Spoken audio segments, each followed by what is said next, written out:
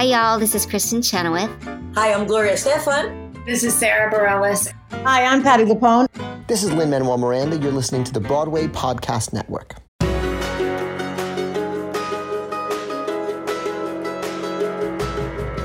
Hey everyone, welcome to the Theater Podcast. I'm Alan Seals, your host for the show, and our guest today is Jordan Barrow. He is Bach in Wicked, and this continues our takeover from Broadway's Wicked. This guy was super fun to talk to. I love his story about how he just kept going back for Wicked. He kept getting called in over and over and over again, multiple times, auditioning over and over again, never got the role. And then ultimately, when he stopped caring if he got it or not, that's when he got it.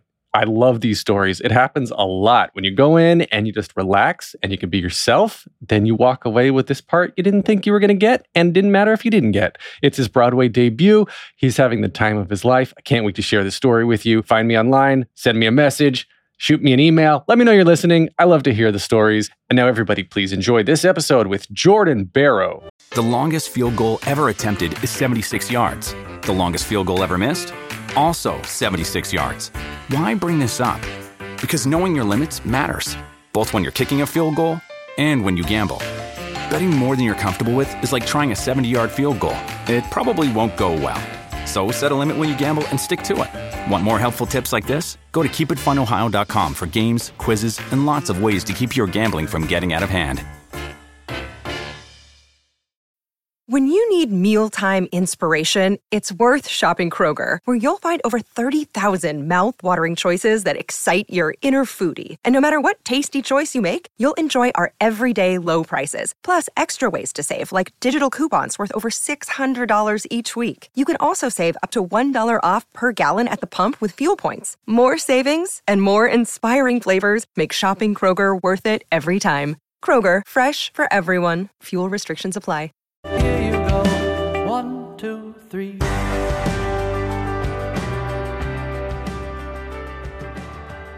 Today's guest has a career spanning stage, television, and film and voiceover, who is currently making his Broadway debut as Bach in Wicked, and is also the first Black actor to play the role in North America. On film, he guest starred in Pose, directed by Ryan Murphy, and is featured on Comedy Central's Broad City, and was in the feature film Amy and Peter Are Getting Divorced, which was released last summer, 2021. Jordan Barrow, welcome to the Theater Podcast.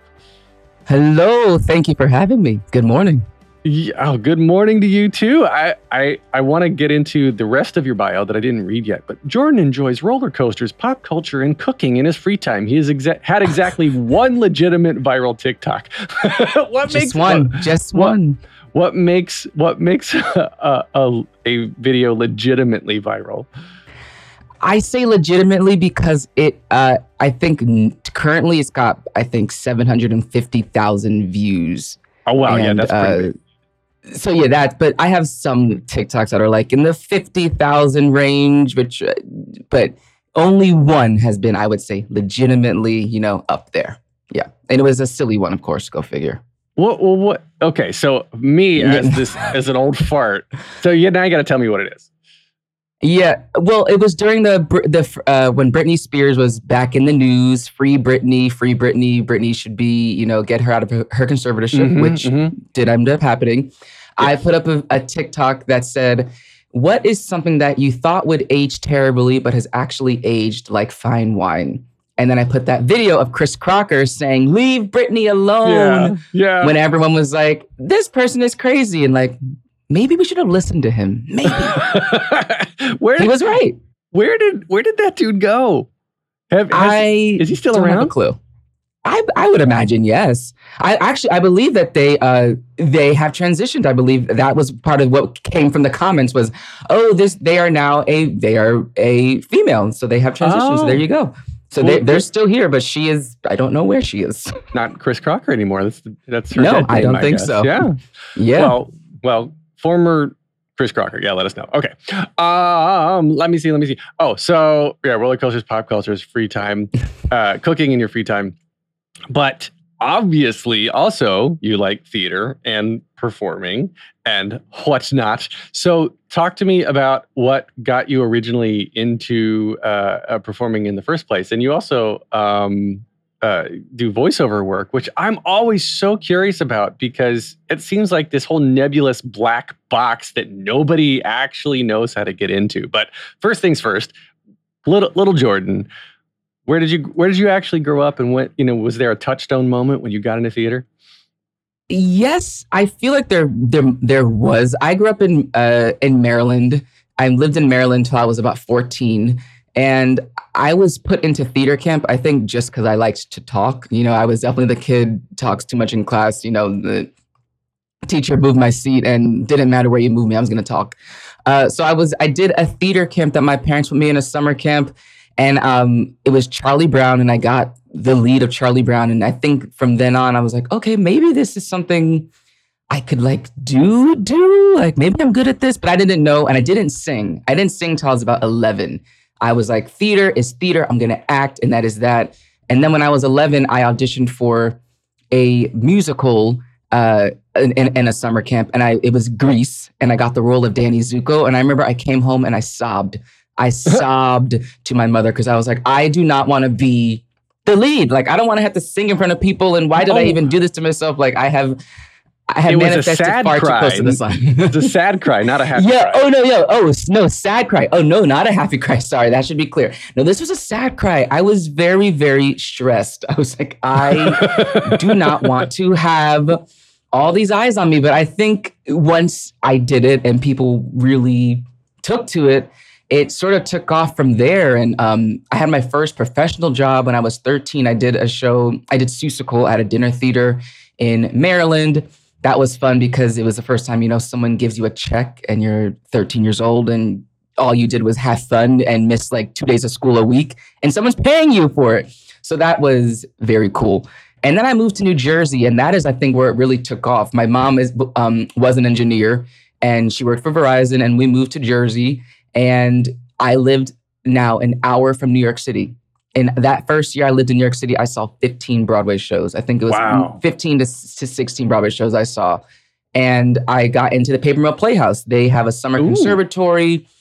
And from there, they got me my first, I was EMC, but it was my first technically like equity theater job. I did The Miracle Worker. And that was, I think, where I really knew, okay, I have to think about the future. So I knew I wanted to go to school for this. And it's sort of the unfortunate, but I guess fortunate thing, if you are certain, is that I knew like I'm going to apply here. And I was 15 years old and I was already like planning where I wanted to go. And Michigan was always where I was going to go. And luckily I got in because, that is, it's extremely difficult to do that. So my year, they took 10 guys, 10 girls. And I think from then on, it was that. I was surrounded by the best of the best. And I always wanted to, it was sort of humbling to go to that school because you do get, being in New Jersey especially, you do sometimes feel like, oh, the only people who do theater are in New Jersey. Because I had friends who were on Broadway at 12 and 16, people going in and out of New York City for auditions. I had an agent, like, just cuz. And then you get to Michigan and homegirl from Utah, homegirl from, like, Missouri. And then all these people, you're like, oh, people are doing this at a really, really high level. And I did not know that. I was a little naive to think that, but it was, I think, really, really helpful because it let me know that the journey was going to be probably a little bit longer, but that was okay with me. That's interesting. You said that a lot of kids, I guess, live in New Jersey and are doing Broadway, but that sort of makes sense because if you're going to have a family, you can have a house. And if you have more, if your parents have multiple children, it's nicer than like shoving you in a tiny 1 or 2 bedroom in the middle of the city, right? Yeah, for sure. No, yeah, that was the Summer Conservatory. They do a 3-show showcase basically at the Paper Mill, which is amazing. But it just became, when I was there, in some ways, it was like, oh, who's going to get an agent from this? Like, the agents are here. Like, who is blah, blah, blah. And it's like, I just want to perform. I just want to have fun. But people were trying to work. And we were 15 years old. Gotta be stressful because I remember, when I went to high school, it was... I didn't want to do theater professionally at that point. And in high school in general, like with hormones and figuring out yourself and figuring out dating and still going through school and all this other bullshit. I can't imagine what it's like to have the added pressure of already trying to be a grown-up before you even know how to be a grown-up.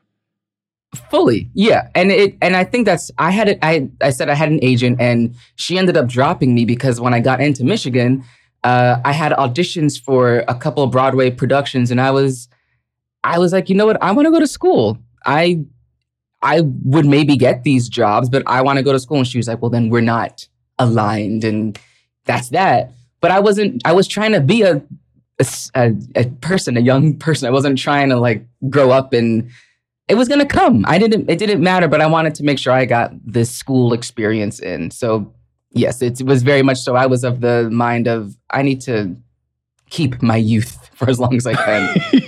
I think that is so respectable, because I think it would be very easy if you already had the agent and you already had the experience just to say, no, I'm going to move and I'm going to make it. And there's a lot of people in that exact situation who have been successful in younger years, and then they come play in the big leagues, the Olympics of theater, which is Broadway, and all of a sudden can't get a job, and then they have no education and whatnot. And it works for some people, it works for doesn't. I'm not knocking people who don't go to school, but I think that's so respectable that you had that, wherewithal just to say, I need this experience. And I love the phrase, I don't remember where I heard it, but I'm like, there's a time and a place for everything. And that time and place is college. So you got to get your experiences out. You really do. You really do, especially going to school like Michigan, where it is. I wanted to go to a school that had sports teams and had parties and had like social atmosphere, and that was important to me. I didn't want to go to school. I got into NYU and whatnot. I could have gone there, but I didn't want to go to school where I was going to end up living either. So I was like, well, I'm going to where I'm going. So I have no regrets about that whatsoever. So then in UM, you're partying like crazy, making all the social connections while still being the best performer you can be. And then coming out of UM, when did you immediately move to New York, or when did the voiceover stuff happen? When did Pose happen? Where is the timeline in all this? So I moved to New York because my parents still lived in Jersey. So I lived at home for a couple of months, because that was a nice perk of being from Jersey, of course. And I had a lot of auditions where I was like, this is it. This is happening. I mean, I auditioned for, when you graduate, you go in for everything. You're like, I'm going to be famous because I have so many auditions. And then nothing happens. And you wait around. So I did a lot of waiting, but a lot of making connections and auditioning. I had so many auditions that I felt were going to be it, and then they didn't. And then in 2015 was, I think, where it really started to take off. Was I had an audition for Shakespeare in the Park, and I did The Tempest. And that same summer, I also booked a very small role on Broad City, which was one of my favorite shows. And then at the end of 2015, I booked an out-of-town tryout. At the time, it was a reading of a show called Suzatska. And it was an untitled musical. I went in, got the call back, and then they called me. They're like, hey, you got the job. It's going to be in January for 2 weeks in Canada. And I'm like, okay, like this is super random, but cool. I knew I was going to be the male lead, but I didn't know what the show really, really was. I knew it was about me and like a woman who was my teacher in South Africa and London. And the 2 days before we left for the reading, they sent us the cast list. Like in the email, there was like, hey, these are all the people who are coming from America. And the leads of the show were me, Victoria Clark, Mary Beth Peel, and Tracy Toms. And I was like, oh, hey now. Okay, so maybe this is not, maybe this thing has legs. Maybe this has legs. So then that was Suzatska. So I ended up doing that. I went back to Canada we did a workshop, and Montego Glover replaced Tracy Toms. Mary Beth Peel was still in it at that time. And then we did an out-of-town tryout. We did a full out-of-town tryout in Toronto, produced by Garth Jabinski, yes, who is in the news right now. Yeah. He who shall not be named. Yes, he was the producer. This was going to be his big foray back into, like, this was it. And the show was good and I got a lot out of it, but it ended up sort of just not coming to fruition. But in the end of that same year, 2017, was when I booked a guest starring part on Pose. And it was at the time like a very, very small, not very small, but it was the first 2 episodes. I wasn't even sure if it was picked up. And went in for that. And really, honestly, I thought I bombed it because the reader didn't seem to care for me much. But, you know, you don't read into anything because that's how anything works. And that was amazing because Ryan Murphy was there. Like, he was on set and he'd only directed the first 2 episodes, but he directed mine. So he was just very, very nice to work with and gave me notes. And it was one of MJ Rodriguez's, I think, one of her first weeks maybe on set. And we had known each other prior. So I texted her when I got it, like, I'm going to be on set with you tomorrow. And she's like, oh, yeah. So that, and then from there was like a lull of about, I'd say probably 2 years where not a lot really happened. And then things started to take off more and more and more. And then, of course, the pandemic happened. And I was like, oh, of course, when things are about to pop off. I had 14 weeks of work that were just like removed. No but kidding. Lo and behold, oh yeah, I was about to do Choir Boy at the Denver Center. And then it was a joint production. And then I was doing Witness Uganda. And then sky was the limit after that. I thought, anything was possible. But then the pandemic happened. Yeah. So then when did you get attached to Wicked then?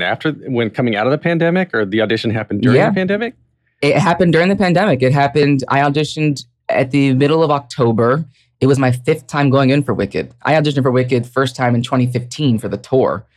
And it never happened. They called me in every year. I'd go in for Wicked. Like once a year, and I'd be like, oh, this is like my yearly checkup, I guess you could call it. Like, and they never cast me. I never went in. I went in for the Broadway company once to understudy.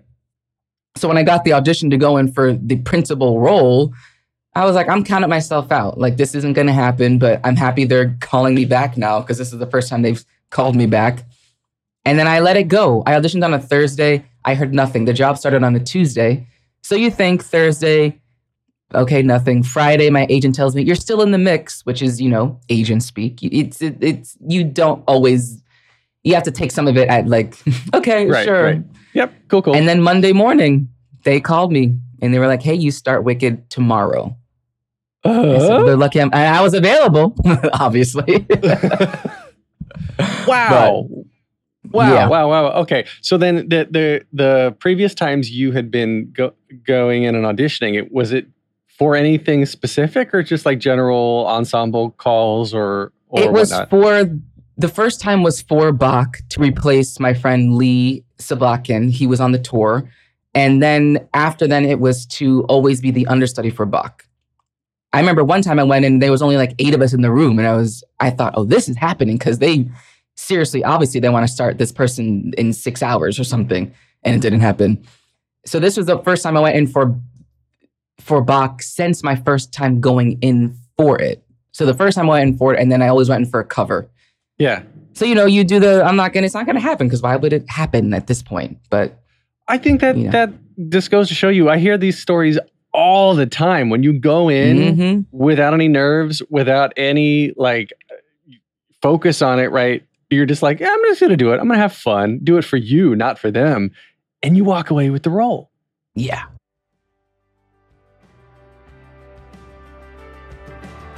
We're going to take a short break. Stay tuned for more of the episode.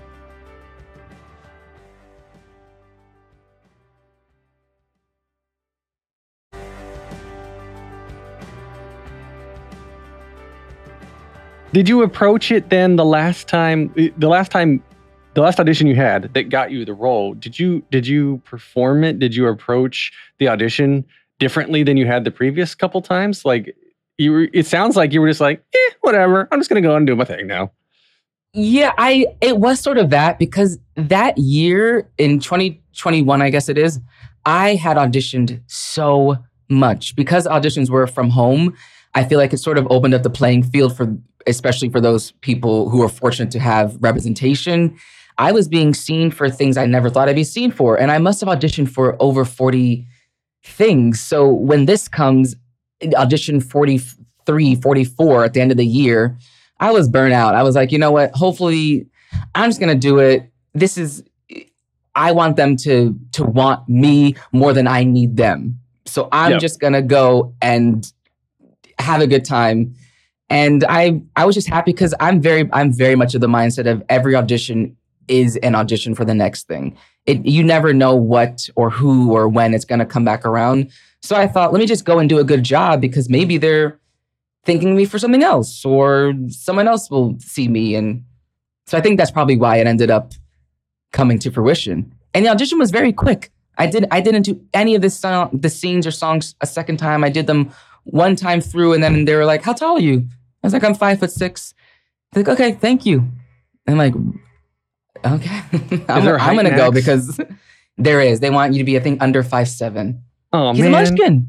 I can never be. I can never be Bach then. I'm 6'1". Yeah. Well, right now we have. No, yeah. You're very more Fierro. They like the Fierros are very tall these days. So you never know. I don't know. Well, I who knows what's happening with today's day and age, man. Like Beetlejuice was canceled last night because they had like 9 people out with COVID, and I don't know what's going on, man. And I mean, this kind of goes into the next my next question about Wicked just being a machine, and in a production sense, this is what October 30th will be the 20-year anniversary of the show. Did you know that? Yes, I'm going to be there. Yeah, I was going to say. So, 20 years. Do you remember seeing it when... did you see it previously, like in all the times you've come to New York to see shows? Did you ever see Wicked previously? So, I saw Wicked for the first time at the Kennedy Center. I saw Stephanie J. Block, which at the time was exciting, but even now has aged really, really well, like fine wine. I begged my parents to take us. I think in ninth grade. I said it was ninth grade, and it was the year before we moved to New Jersey, and I was obsessed with Wicked. YouTube was new. I was on YouTube. There was honestly a time, and this is semi-embarrassing, but maybe not. There was a time where if you played me like 20 seconds of someone, I could tell you, oh, this is Shoshana Bean, Chicago, October 22nd. I could I was in it. I mean, I was in it. So I was obsessed, and I didn't see it for the first time on Broadway till after college. I saw Lindsay Mendez, I think was the first time I saw it on Broadway. So Wicked was, I was obsessed with it. So yeah, to join a machine, when I booked it, I remember me and my boyfriend went to see it because they gave us tickets. And I cried so hard when the opening chords of Defying Gravity started. Because that's 8th grade Jordan thinking back like, this is now my job. I work here. Bill, that's what I was gonna ask about, like being able to stand on stage. And do you remember the bows of your opening night, the first time you went on stage, and like that feeling? Think back. I do. Yeah, I do, and I don't. I guess the bows is what I remember most because I had a lot of people there. I was like, you know what, you only get a Broadway debut once, so I'm gonna invite people, and maybe this is more of a preview, and that's fine. But these people love me, and they will support it anyway. And yeah, it's very cathartic and super. Just it's affirming because you always dream of it and you think it's going to happen. And then when it does, you sort of just have to soak it up because it never happens again. You can never recreate that. So it was looking to the side of me. And I remember one of the first times I trailed the show. They make you trail the show like in your last week before you go on. And I went backstage and Alyssa Fox was on as Elphaba. And I saw the Elphaba lift from behind the stage, like from on stage finally. Mm-hmm. And that is like nothing else. I know the audience is a great spot to watch it, but there's nothing quite like watching from backstage. I'm sorry not to be that guy, but it's magical. I mean, it takes your breath away when you're in the audience, and backstage singing from that vantage point, even better. Well, I work here. Yeah. Just to say like, holy shit, this is my job. To put it all together, right? Because you've been you saw it in 2009, and then this show was 2005. 2005, right? Oh, sorry. Yeah, 2009 early days. Yeah, 2005, early days. So the show opened in 2003. So yeah, you saw early performances. And First national. Wow. Okay. And the show's been around forever. It has touched so many people's lives. And now you are part of this. I said machine earlier as a good thing because it's a legacy. It's history. And it is the reason, because it's toured so much, because it's been around so long. It's the reason that so many people now have decided to get into theater or just that, the end of Defying Gravity, that is such an iconic riff that everybody knows it, everybody's heard of it, everybody imitates it, and you're now part of this amazing, amazing legacy and part of history. I think that's just such a beautiful thing. So I love thinking about the closing the bows on your closing the curtain down and everything, and then just like that moment when the curtain goes down.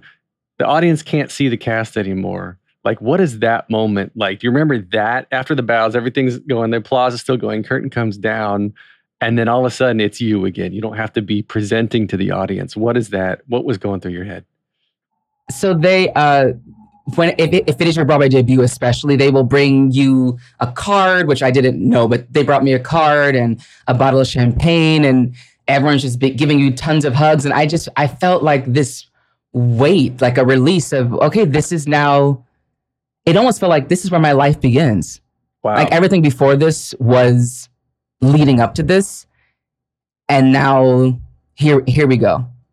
And I thought that because when I told you I did a show, the show that I did in Canada with all these heavy hitters was supposed to come to Broadway. That was going to be my Broadway debut. And it was, when you're working alongside people, the likes of Victoria Clark and Montego Glover, you also feel like this is it. But when it doesn't come to fruition, you do have to take a step back. And I was pretty sad for probably a good 6 months, like, because when you think it's all happening and then it doesn't, it's heart-wrenching. So when that happened on Broadway, being able to leave the stage and go to my dressing room and be like, this is now my life. Like I am those people that I used to like stand outside of stage doors for, because I used to stage door. Okay. Mm-hmm.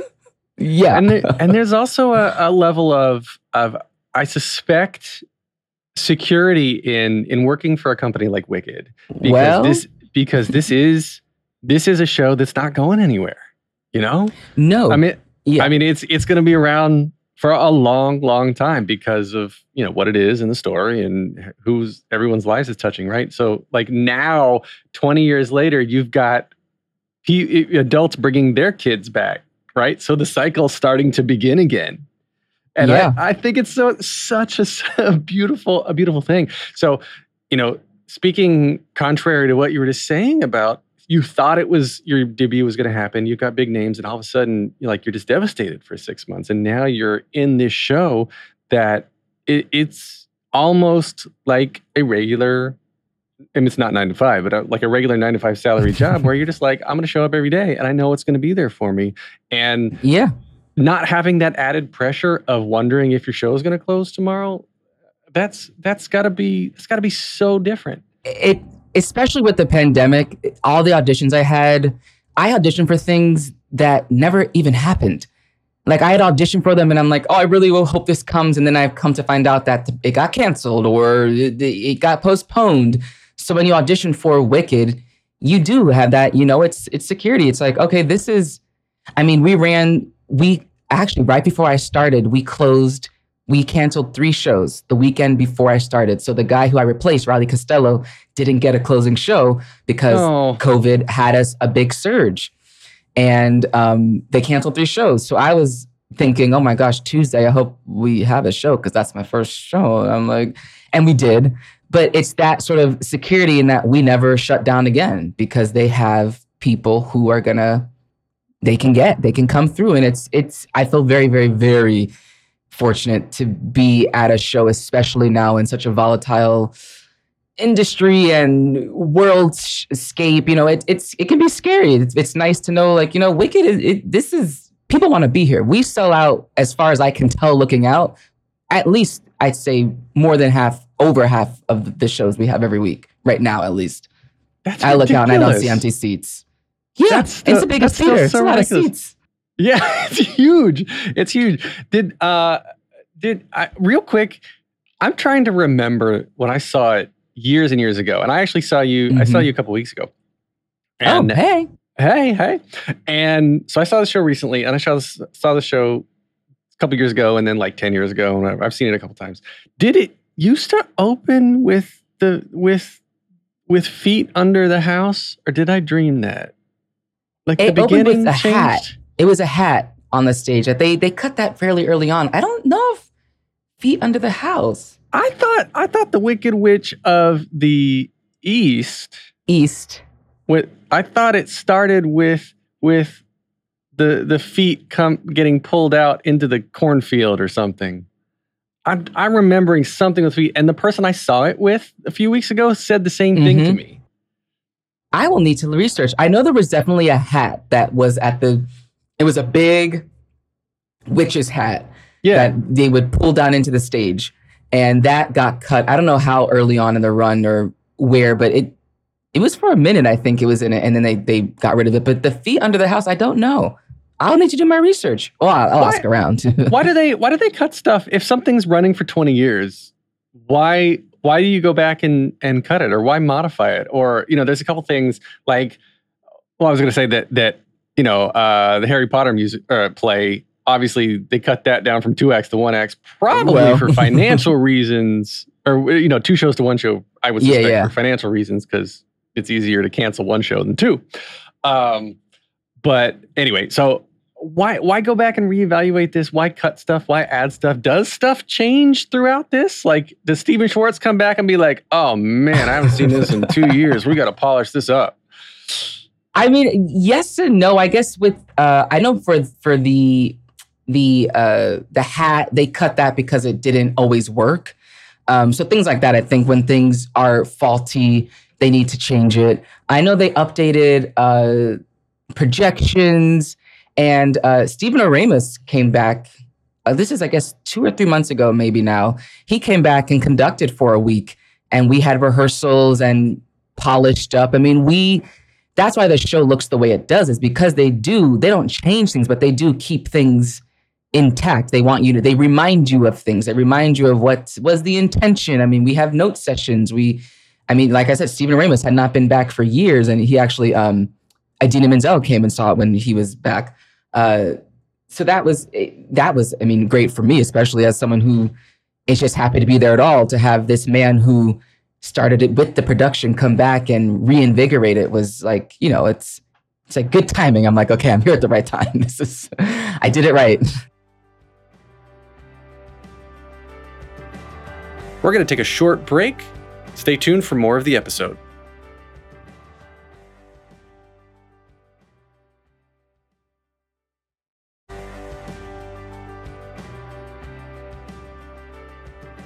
That's really cool. I knew that directors would come back every now and then and give notes and things.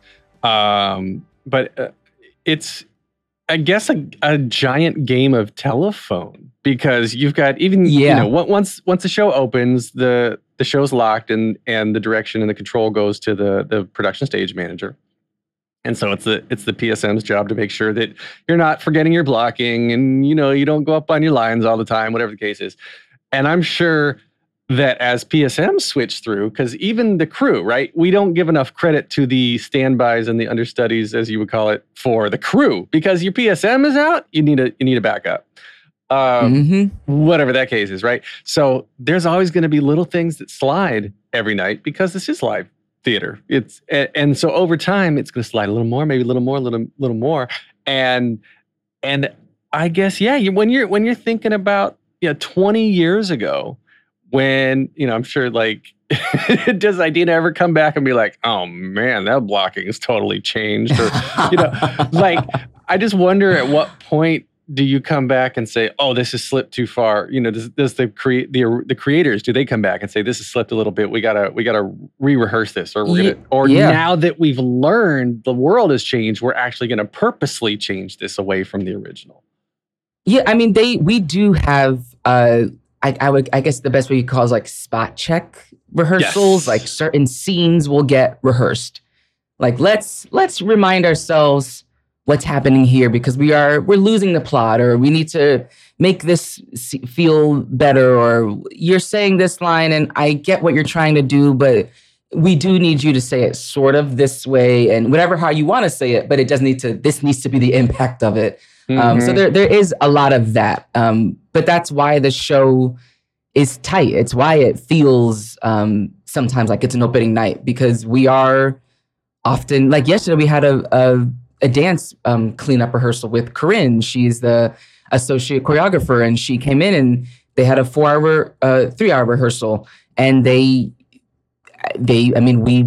sort of relearned some of the dances. That was like, let's like remind ourselves what this is supposed to look like and what this is supposed to feel. And I think that's why it does so well. But I would imagine, Idina Menzel coming back, I can't even imagine what her review was, like what she's thinking.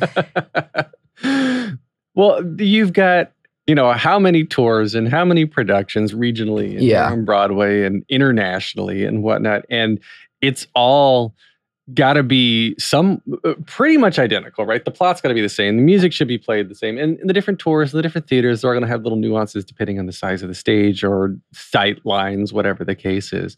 But when you are trying to make carbon copies of an iconic show, you've got to have so much, structure. I'm baffled at the amount of structure and control in a good way of how much the production has across the various performances to make sure that it is tight. Because I suspect that whoever's coming back to clean you up is then going to the tour and cleaning that up, and going internationally and cleaning that up, and just making sure that constantly sort of like alternate side parking in New York. You're always got to clean the streets a little bit. Every routinely come back and clean the leaves out of the gutter. Yeah, no, and I appreciate it. I mean, it can be a little stressful because you're like, why are we meeting about this? I feel like this has been okay, but you do sometimes. You have to remind people, and it's a machine because people do. People come with a care for the work. We have so many different people, especially with COVID, backstage, sub dressers, stage hands. I mean, and there are people you see, I'm like, oh, I don't even know who that person is. And here they are. And they are at the top of the game, and they are hitting their marks. And it's because they get the best of the best, people who care about what they do. Has there been anybody that just surprised you of like, oh, wow, this needed to happen for the show to go on? Like they called in the third standby from London to fly in last minute to cover so-and-so, right? Like there's got to be so much puzzle shuffling to make sure that with the people going in and out. Oh, the holidays was insanity, because especially there was a COVID surge and I was new to the show. So you do shows. Carla Stickler, of course, came back and did Elphaba she did 2 shows, I want to say. I think it was 2 shows.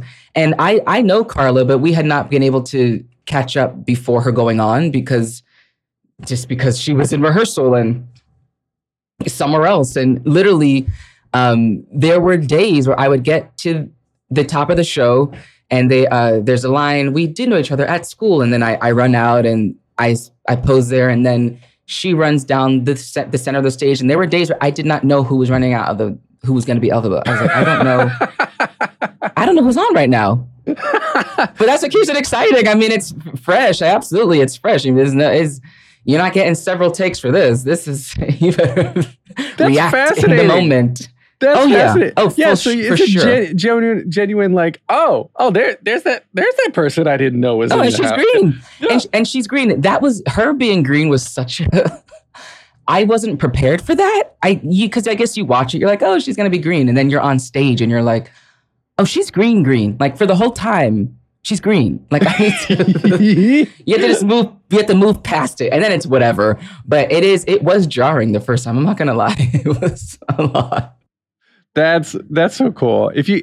So we'll get into some quick, easy questions, and then we can wrap up with the standard 3 that I actually ask everybody. So when I actually had this, I don't know why I wanted to ask you this specifically, but I do. When no one's watching, when no one's around, what are you saying to yourself? Oh, like in life or at Wicked? In life? In life.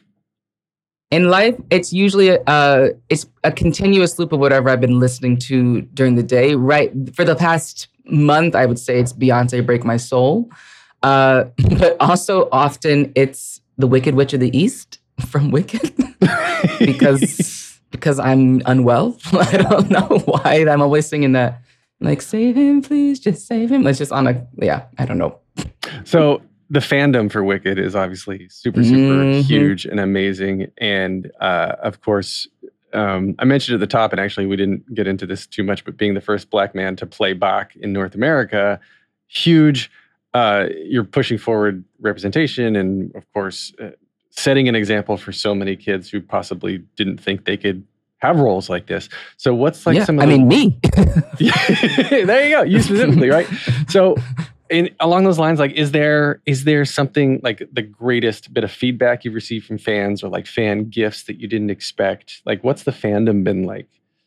Yeah, the fandom has been very, very welcoming, and they are present, baby. There are so many people who come to the show like weekly, and someone reached out to me on Instagram. I've gotten lots of DMs on Instagram, but it was a I believe she is an Asian girl, and she just wrote to me. She said, "I'm so excited to see you in Wicked. I'm coming in 3 weeks, and I love to see that you are like opening doors. I'm an Asian woman, and I've always wanted to play Elphaba, but I've never seen it for me. I don't think it could be real. I don't know that it's possible, but now I know that it's not possible. It is possible. Like it's not that it's not. It's just that it hasn't happened, and it has happened. Actually, Alyssa Fox is half Japanese, but that's what I think is so exciting, is that when you don't see yourself, you don't think it's going to be you to become the person who allows other people to see themselves. So knowing that my picture is outside of the Gershwin, and there are so many young Black men who have had this as a dream role like me, who you do have to at some point you do get a little discouraged. Like, you know what, maybe you need to change a dream role. Maybe it's not, and that's okay. You know, you have to have plenty of dreams and whatnot, but I feel very, very fortunate and lucky and humbled that I am the person who is now being able to ignite a dream in so many other people and in myself. Like, I can't stress that enough, that when you always sort of take yourself out of it and you're like, well, it's not going to be me, but I hope if it's not me, I just hope it's someone else. But then when it is you, it's like, wow, okay, this is major. So the fans have been beyond. I mean, so many messages from just young Black men who were like, thank you for changing the landscape. I'm so inspired by what you're doing, and this is amazing for everything. I'm like, yes, like you're welcome. I'm just happy to be here. I'm like it's overwhelming in the best way. Well, yeah, I can imagine the feedback is just incredible. So many people talk about the show, and in such a positive way as well. All right. So the 3 standard closing questions. The first one, very simply, just is, what motivates you? Oh, what motivates me? What motivates me? I would say what motivates me is making people happy. I perform because I myself am a big pop culture junkie. I love to watch. I love to consume. I have the Emmy Awards, the nomination just came out. There's like, I think 24 nominated TV shows. I only don't watch 4 of them.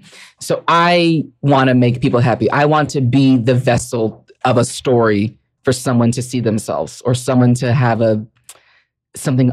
or even just to have a good cry. So it's just a good cry or a good laugh. I want to make people feel, I guess not even happy, feel. That's what motivates me, is knowing that I can be responsible for making someone feel something. That's beautiful. Okay, next question then. What advice would you give to your younger self and younger people listening now, starting out down a similar path? My advice is to never think that what you are doing is not going to come back around, because it often does feel like no. And it's very cliche to be like, every no is a yes somewhere else, but it is that. Like you have to, our professor from Michigan always said, success is luck meeting preparation. So you do have to just be prepared for when it does happen, but never think that it's not going to happen, because if you have to outlast. Another friend of mine says that it's about outlasting. It's not about outbooking. You can't get 15 jobs a year. You can get 3 really good ones. You can get 1 really good one. But as long as you are in the running, you're going to get something. Yep. So keep at it. Keep going. I love that. All right. So this is the hardest question, the last one. If you could only see one show for the rest of your life, but you can see it as many times as you want, what would you see? Honestly, that's easy because now I've seen it 6. I would see 6 weekly if I could. I love that show so much. And one of my friends just booked it. Yeah, a friend of mine just booked it. I'm like, I'm going to go back. That's that. Yeah. Oh, yeah. They just announced the new Queens yesterday. Yeah. Yeah, my friend Bree Jackson is in it. So she went to school with me. Oh, that's beautiful. Yeah, I love that show. It's such a fun show. And I've interviewed most of the Broadway cast, most of the original Sydney cast, and and actually 5 of the 6 of the first national tour that's out now. And all of them have such a sweet, sweet love for the show, but mostly for each other. They support each other, and they literally, they all have the same story of auditioning with each other, right? So they're in the same room when they're all auditioning and pumping each other up. And I think part of how they're getting cast, or why they're getting cast, is because of the love and support they're showing when the other people are auditioning for sometimes literally the same role that they're in for. The same part, yeah. It's just beautiful. I love that show. So great. And I'm gonna throw in one more question just for you, because we're talking about dream roles. You find out right now that, all right, Wicked, you don't get to play Bach anymore, but you can play any role in any production, present or past. What's your dream role? What's your dream role that you can revive or step into tomorrow? Present or past? I do want to play Pippin. I don't know where or when, but Pippin has been something I would love to play it in a production that allows it to be a little more modernized, maybe. I love that role. I think it's really exciting. I think there could be something exciting about a reimagining of it. So, and I just love to sing the songs. I mean, quite frankly, it's just because I like to sing them. Did you see Sierra Renee's revival? The production with Sierra Renee I did. A couple years ago? I saw Patina Miller's final show. Ooh. Which was we just got tickets to get it. And that was her final happened to be a concert. It was incredible. All right. I've been promising we'll wrap up. Now we'll wrap up. Where can we find you on social media? I am on all platforms at JordanT_B. That is me. Find me. I'm there. And I'm also on, I guess you can find me on YouTube as well, but JordanT_B. Of course, TikTok. Look for the viral video. TikTok, yeah. The viral video. It's pinned. It's pinned on my profile, obviously. All right. You can get more of me at thetheaterpodcast.com. I'm on Instagram and Twitter at theater_podcast. Listen, wherever you're listening now, leave a rating, review. This has been edited by Well-Rounded Hoodlum Productions, and the intro-outro music was by Jukebox the Ghost, and the amazing conversation was by Jordan Barrow. Thank you so much. I had such a great time. Thank you. I appreciate it. Thank you for having me. Take a deep breath, make the world a little colorful. Hey, it's Leslie Odom Jr. here on the Broadway Podcast Network to tell you about the Rise Theater Directory, a program of Maestro Music. Rise is a national online resource designed to connect and empower backstage and administrative and creative theater professionals from underrepresented backgrounds. If you work or aspire to work in the theater community, this can help you find your next project. And if you hire theater professionals, search the Rise Theater Directory to find your next team. Create your profile now And get more information by visiting risetheater.org. That's theater with an RERISETHEATRE.org, because only together we rise.